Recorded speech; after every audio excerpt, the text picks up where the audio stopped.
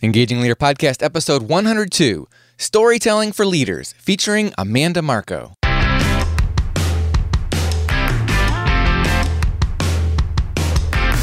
Does your leadership inspire trust, passion, and action? Welcome to the Engaging Leader Podcast with Jesse Leahy, consultant, writer, and speaker. Jesse has helped executives engage hundreds of thousands of people. Join us now for principles to communicate, engage, and lead with greater impact.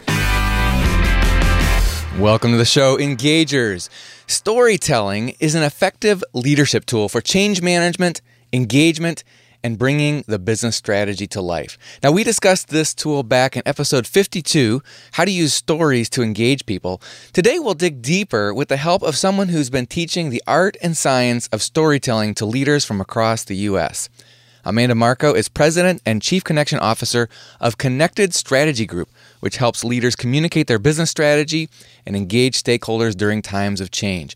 Amanda is only one of a handful of people globally, and actually the first person in the U.S.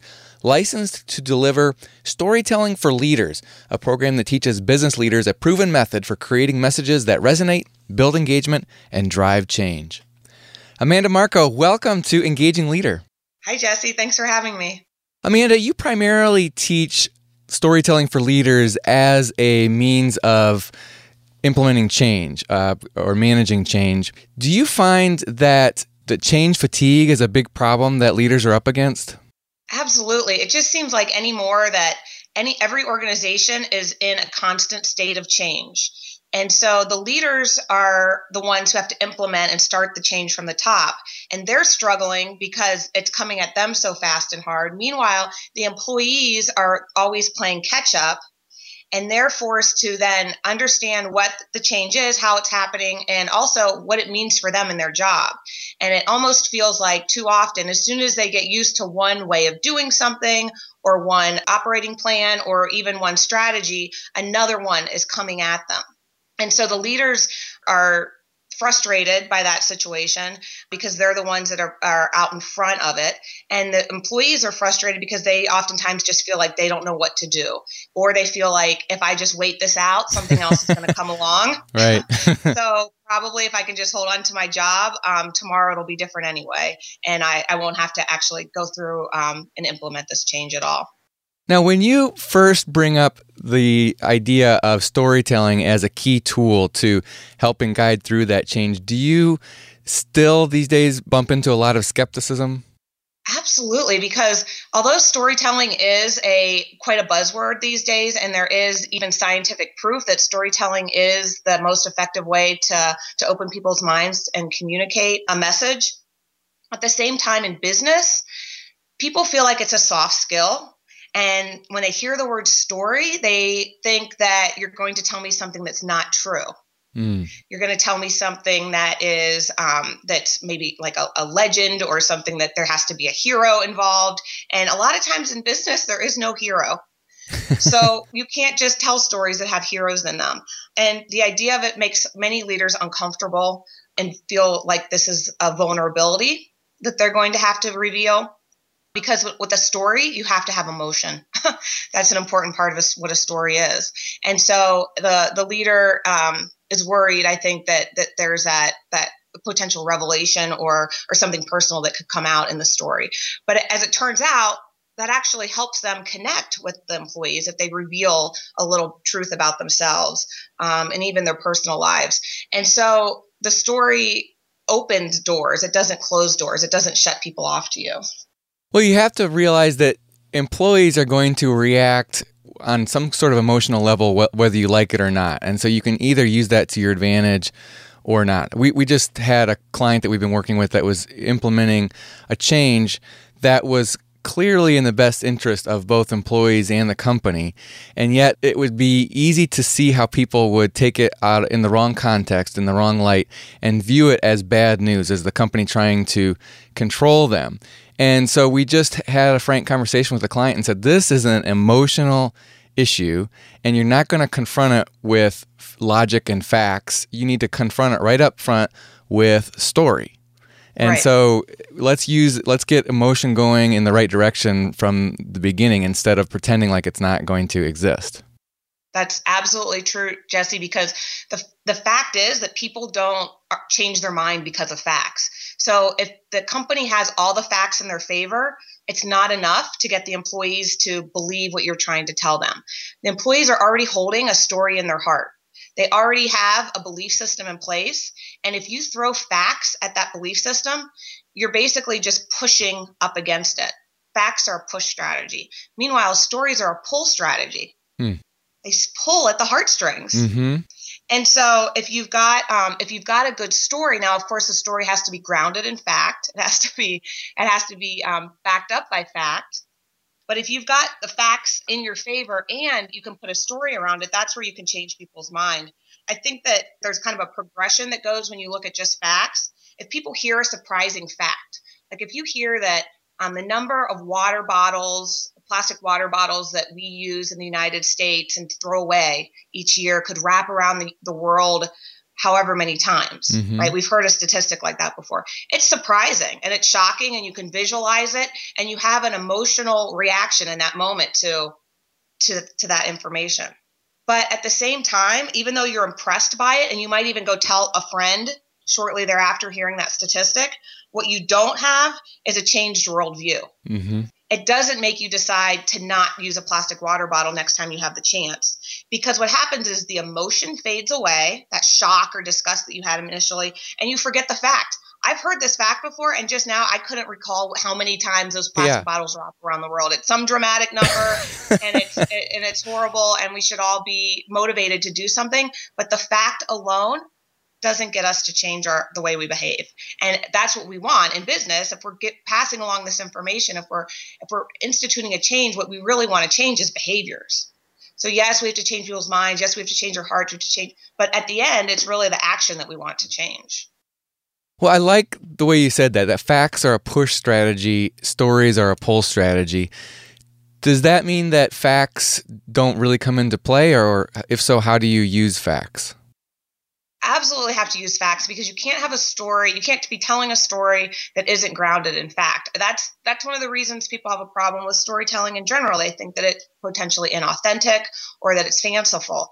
So you start with the facts, and you have to tell a story that has both facts and emotion backing it up. So when you bring those two together, that's the power of a really surprising story that then people are influenced by it. And then they also remember it. People remember the emotion, right? I remember the emotion of the fact that the water bottles wrap around the world. I remember being surprised and disgusted, but I don't remember what the exact information was. But a story you can remember because the emotion it comes into play in the facts. So then you're influenced by it, and that makes you change your worldview. Now suddenly you're thinking about things in a different way than you did before, and you're now motivated to act. So the motivation comes in and the action comes in, which never come in, at least in the long term, with a fact alone. So you have to have your facts in your favor. When I was working with a global company, we had a perception problem that HR was concerned about. And the perception problem was that the employees felt like they didn't have enough opportunity to get promotions and move around into different jobs in the company. And they felt like a lot of hires were coming in from the outside. And we looked at the information because that was my first thing. I said, well, what's really happening here? So I made sure that we went back and looked and how many employees were getting hired from the outside, how many employees had the opportunity to move around laterally within the company and have different challenges and opportunities. And it turns out there were quite a lot. There were many, but the employees didn't feel that way. So if I had just gone out there and said, well, in the last quarter, we've had this many employees who have been promoted from within, this many employees who have taken on new opportunities and challenges within, nobody's mind still would have been changed. What we wanted to do is get them talking about the opportunities available. So pushing those out wasn't enough. Just telling them that information, telling them that was happening. What we had to do was pull at their heartstrings and tell them about their colleagues who were getting these incredible opportunities. So when we put specific names and examples and people The real true stories, but things, bringing them out to the front to highlight them, made people suddenly aware much more than a statistic ever could have.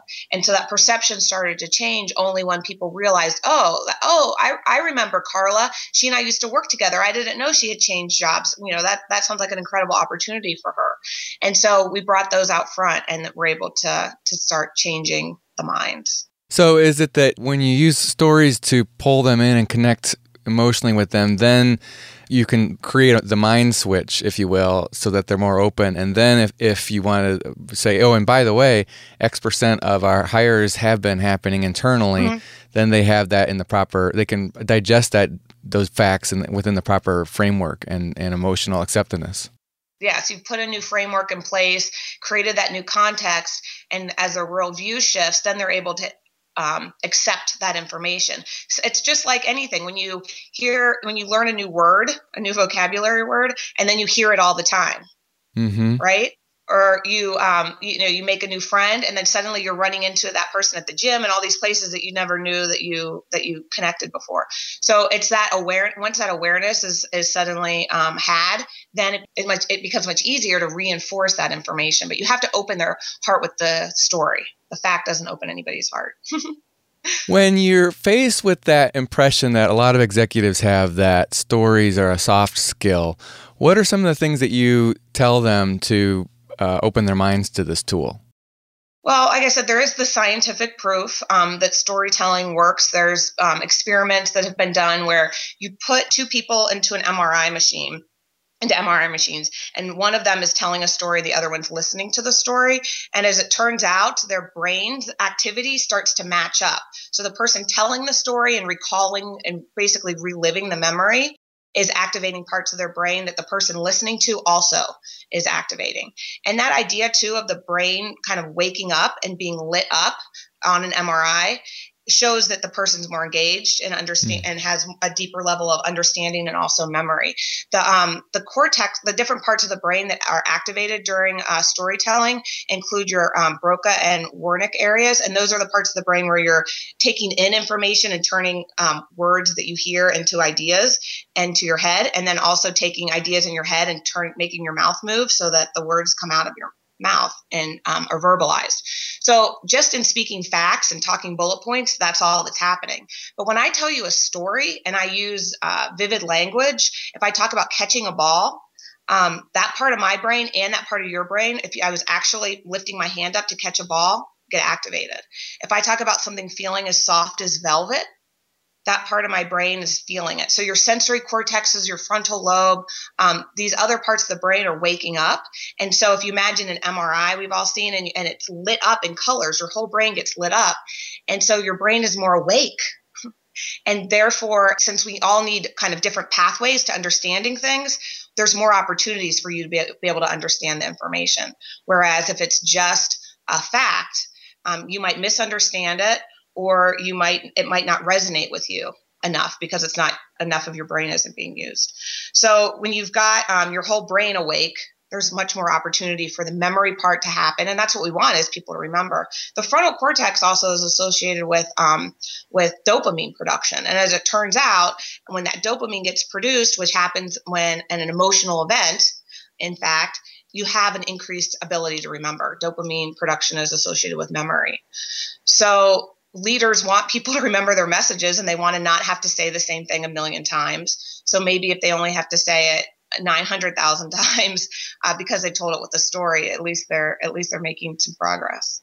What you just mentioned about vivid language and how that makes such a big difference in helping people understand the story, connect with the story, and remember the story, it just hit me as a clear example of that. The story that you just told about the employees feeling like they didn't have enough opportunities to get promotions. You provided enough details of that to really understand the situation and the culture. And you just listening to that, I had the sense for what those employees must be feeling like. And contrast to that with the story that I told earlier that I bet most of our listeners have already forgotten about, in which we were helping clients make an emotional connection with the change that they had implemented. I didn't provide any details. And so providing whether you feel like you're an effective a master storyteller with all these adjectives and, vivid language is helpful, but at least get down into the details so people can get a sense for what is actually happening and what people are thinking and feeling. It is huge. Absolutely. You have to have a certain level of specificity, and it's a careful balance because in business, time is always precious, and you don't want to be that person who's rambling on in the meeting and everybody's wondering where you're going with this. Why is she telling us this? So the way to tell a proper business story is to start out by kind of giving that introductory statement about why you're telling the story. And also not use the word story, because like we talked about earlier, people are turned off, especially in business, by story, although we all have a positive physical reaction and a positive emotional reaction to stories. If you tell somebody in business that you're going to tell them a story, it might turn them off. So just don't even say, I'm about to tell you a story, because then people imagine themselves cuddling up and coming around and listening. So that's not what we're doing in business. So we don't say you're telling a story, but you also want to at least start off by providing some context about what you're about to tell them, why you're telling them it. Then you start off with your story, and people know that you're telling them a story oftentimes because you give a time or a place marker. So if you say last week, or if you say when I worked for a company in Europe, or you give them some kind of a stamp to lay it down, people pick up on that. They know right away that you're about to tell them a story, and now they're listening. Now their ears are perked. So you start off with that time or place marker, and then you have a series of events. Some things happened, and you want that causal relationship. And it's not just things happened in a specific order. It's how they interacted with each other. So you don't always necessarily tell it in an order 1, 2, 3, but you tell it in relation to each other. And then the next piece that you have is you have to have people. So that might have been what your story was missing. You kind of did the generality of that you talked to your client, but I have no idea if your client was the CEO or if it was the entire HR team. So, who are we talking about here? And how do we know that we're talking about that there's people in our story? How do you do that, do you think? Usually with names and also dialogue. So anytime if you say somebody told you something, that automatically is a story. If I just tell you one thing that somebody told me, that in itself, one sentence can be a story. So that dialogue and or that name are really important. And when you use a name, it conjures an image. Right or wrong, it conjures an image. And so even if it's wrong, sometimes in these kinds of stories, it doesn't matter that it's conjuring the wrong image, because it at least gives somebody an anchor. If they know somebody with that same name, it gives them an anchor to remember the story. And then finally, you have to have, or the other thing is you have to have a surprise, a point, something that happened that was somewhat unexpected. And then you wrap that whole story up with your point. So that kind of point that you started to make at the beginning, you come back to it at the end and you reiterate why you're telling the story and what it should mean for everybody. But the story in itself is going to have different meanings for people. And you can't just completely insert your own interpretation of that story into everybody else's mind. The power of the story is that people have some freedom to interpret it themselves. And sometimes you can use the same story in different circumstances to mean different things depending on what message you're trying to get across. So what you want to do is make your point that you're trying to make and reiterate that point, but not go through and dissect the entire story and make it so obvious to people that they've now lost their ability to interpret the story. So if I could just reiterate that a little bit, you start out by almost partially making the point. You're going to set the context or anchor the story so they have some idea of why you're telling the story. Why you're going there. And this, I think to the difference that, and I'm going to sound a bit sexist here, but there's research on the difference between genders that on average, men tend to be very direct and just say their point, and women tend to storytell in what I've been told is more of a spider webbing fashion. I was on the way to the store yesterday and I ran into Susan, and by the way, we need to, she reminded me we need to take care of of picking up the lawnmower tomorrow. And so depending on who you're talking to, that can be very frustrating. I mean, if you're with your girlfriends, that's kind of fun. But if you're in a business setting, a lot of times you just need to get to the point quicker. So start out by setting the context with some kind of anchor, at least partially make the point. You don't want to give the whole thing away up front. Then you trigger the idea that it's a story, not by saying I'm going to tell you a story, but by saying last week or some kind of time or time marker. Then you discuss the sequence. You get into the sequence of events, and you want to make sure that you get into talking about people and maybe mentioning their names. And that's a point we sometimes glaze over because we're trying to hurry through. Yeah. But if you just use a name or give a quote, that's enough to really give it that richness. But that's oftentimes that we just skip, especially in business. Yeah. So you need to at least get into some dialogue so you connect with what people are thinking and feeling. That makes it human and real. Mm-hmm.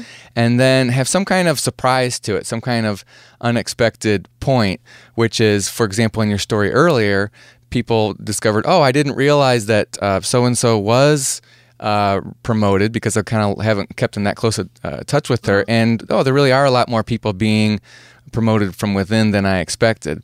And then finally make your point, but make it in a not too detailed manner. Mm-hmm. That I think you remind me of a story that Clayton Christensen tells. Mm-hmm. He's the Harvard professor and author of The Innovator's Dilemma. And he was about why you need to a certain extent let people come to their own conclusion, mm-hmm. because they own it more than if you just sort of forced the point down on them. And he was at Intel explaining that he'd been brought in to explain his main model behind the Innovator's Dilemma. And the Intel people were like, we had a schedule change and you only have 10 minutes of our time right now instead of the 2 hours that we had originally allotted you. So just tell us your model and let us go. And he insisted he said, I can't do that. I got to tell you, I got to just share a case study with you. And he shared one case study from a completely different industry. Actually, he shared the model very briefly, which was kind of making the point. And then he told the story, which is this case study. And when he got to the end, they said, I get it. The implication for Intel is such and such. And they went in to use that model and put it into progress. So it wasn't even that specific to them because he was just sharing the story about a completely different industry, but they made it their own by hearing that. Actually, making it your own is part of the power of the story, because when we hear a story, we put ourselves into that seat, into the driver's seat of the story. When someone's telling it to us, it's almost like it's happening to us, right? Our brains are mirroring the other person's who's telling you the story. So then later, how that interacts then with your memory is it suddenly sort of becomes your story where it actually did happen to you. And so especially in emotionally charged events, I don't know if this has ever happened to you where you've heard a story that somebody's told and later, or maybe you've told somebody a story and later you overhear somebody telling your story as if it had happened to them. Mm-hmm. I can't tell you how many times that's happened to me. And then wait, that's it. How was it you? That was me. And then you almost forget, wait, was that me? Because you realize that your brain is playing a trick on you. It takes ownership of that story. So a really good story becomes one that everybody owns, and everybody owns together in their own special way. So that's the ideal state. You want, and in business, you want people stealing your stories because that means that they've gotten your idea. They bought in to what you're trying to tell them. Mm-hmm. And the information that you shared earlier about the MRI scans and showing how people's brains light up when they're the listening audience, they hear the story and their brains are lighting up in the same way that the storyteller's brain is lighting up. And as you said, that shows that their brain's awake and they're engaged. It's interesting though that I've read that information too and how that's actually firing those mirror neurons or empathy neurons. And so what the end result is that people are not just thinking the same thing that the storyteller is thinking. Maybe that's kind of obvious, but they're actually feeling the same things. And so they're much more likely to support whatever your point was or whatever influence you're trying to have. They're actually much more open-minded as a result of the fact that they've got these empathy neurons actually firing in their brains. Definitely. And that's really the key of this whole discussion, Jesse, is that the story opens the mind. It's not necessarily enough to change the mind. It's not enough to change your whole company or implement your strategy if you just have a good story, but it's enough to open people's minds to get them there. Without the good story, the minds are closed. You have to think that it's closed for business until you can tell them a story.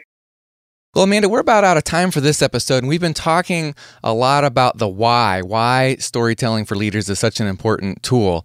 And we haven't yet scratched the surface much on how to accomplish that. And I would love to invite you back on the show sometime soon to get into the how. And specifically, I know you have 4 storytelling frameworks to lead change that we can talk about. So are you willing to come back on sometime soon? That would be great. Thanks, Jesse. Well, before we wrap up, though, there is this big question of how, and there's a lot of leaders who may be convinced, okay, I should use storytelling as a tool to lead change. Where do I get started? You offer a workshop about storytelling for leaders, don't you? Can you tell us about that? I do. There's the workshop that I offer is called Storytelling for Leaders, and it was developed by a couple of world-renowned business storytelling experts from Australia. And they've been working around the world for the last 10 years, and they've developed this program. And I'm now one of the first people in the U.S. to be able to deliver it to companies. So what happens is that companies come to me looking for a tool. And how do we actually make storytelling useful to our teams, and also put it in a framework in a way that is appropriate for business? Because there's plenty of people talking about storytelling, and there's plenty of people coaching and teaching storytelling, but oftentimes they either aren't telling stories, they just talk about it in theory. They also sometimes don't have enough backup and framework and concreteness to what they're teaching. So the program that I have, Storytelling for Leaders, is incredibly concrete, and it's a program where the people that I work with and coach through during the one-day workshop take what they've learned and immediately are able to put it back to work. But they also are supported through the program for another 6 months with additional learning modules. So they are prompted to continue practicing the skills, because nobody changes in one day. That's what we've been talking about this last 20 minutes, is you can't just assume somebody's going to make all the changes that you need them to make in one day. So the program is wonderful because it incorporates that concept. And for the next 6 months, you're continue to be supported in this learning process. And it's a fantastic program. We get feedback all the time, people telling us that they got what they wanted. They were able to convince a leader of something that they were previously unable to. I just got a call last week from a student, a former workshop attendee in Atlanta, and Aaron called to tell me that he'd been trying to tell his CFO, convince his CFO to support a program, and the CFO was adamantly against it. And during our workshop, we worked through some of the story patterns, and I coached him through it, and he presented again to the CFO, and he's now bought in. Wow. And this program is going forward. So those kinds of things are the difference between telling a story and not telling a story and being able to make your point. So the workshop is available to be brought into companies. I also occasionally offer it as a public workshop. And so if you go to my website, connectedstrategygroup.com, connected with an ED on the end, strategygroup.com, you can find the link to the workshops and also how to bring it into your company if you're interested, or even do private coaching, because that's another way executives oftentimes appreciate having this information delivered to them, is to just one-on-one tackle it and work together on the challenges that they're dealing with right now. Fantastic. And we'll provide that link as well as Amanda's other contact information on our show notes for this episode. Amanda, Marko, thank you for joining us on Engaging Leader. Thanks, Jesse. All right, Engagers, that wraps up this episode. You can find the show notes and the links that we mentioned on our website at engagingleader.com/102, as in episode 102. And while you're on the show notes page, you can engage with us by providing your thoughts or questions in the comments section, or by clicking the red Send Voicemail button. You can also engage with us at facebook.com/engagingleader, or on Twitter, where I am at Jesse Leahy.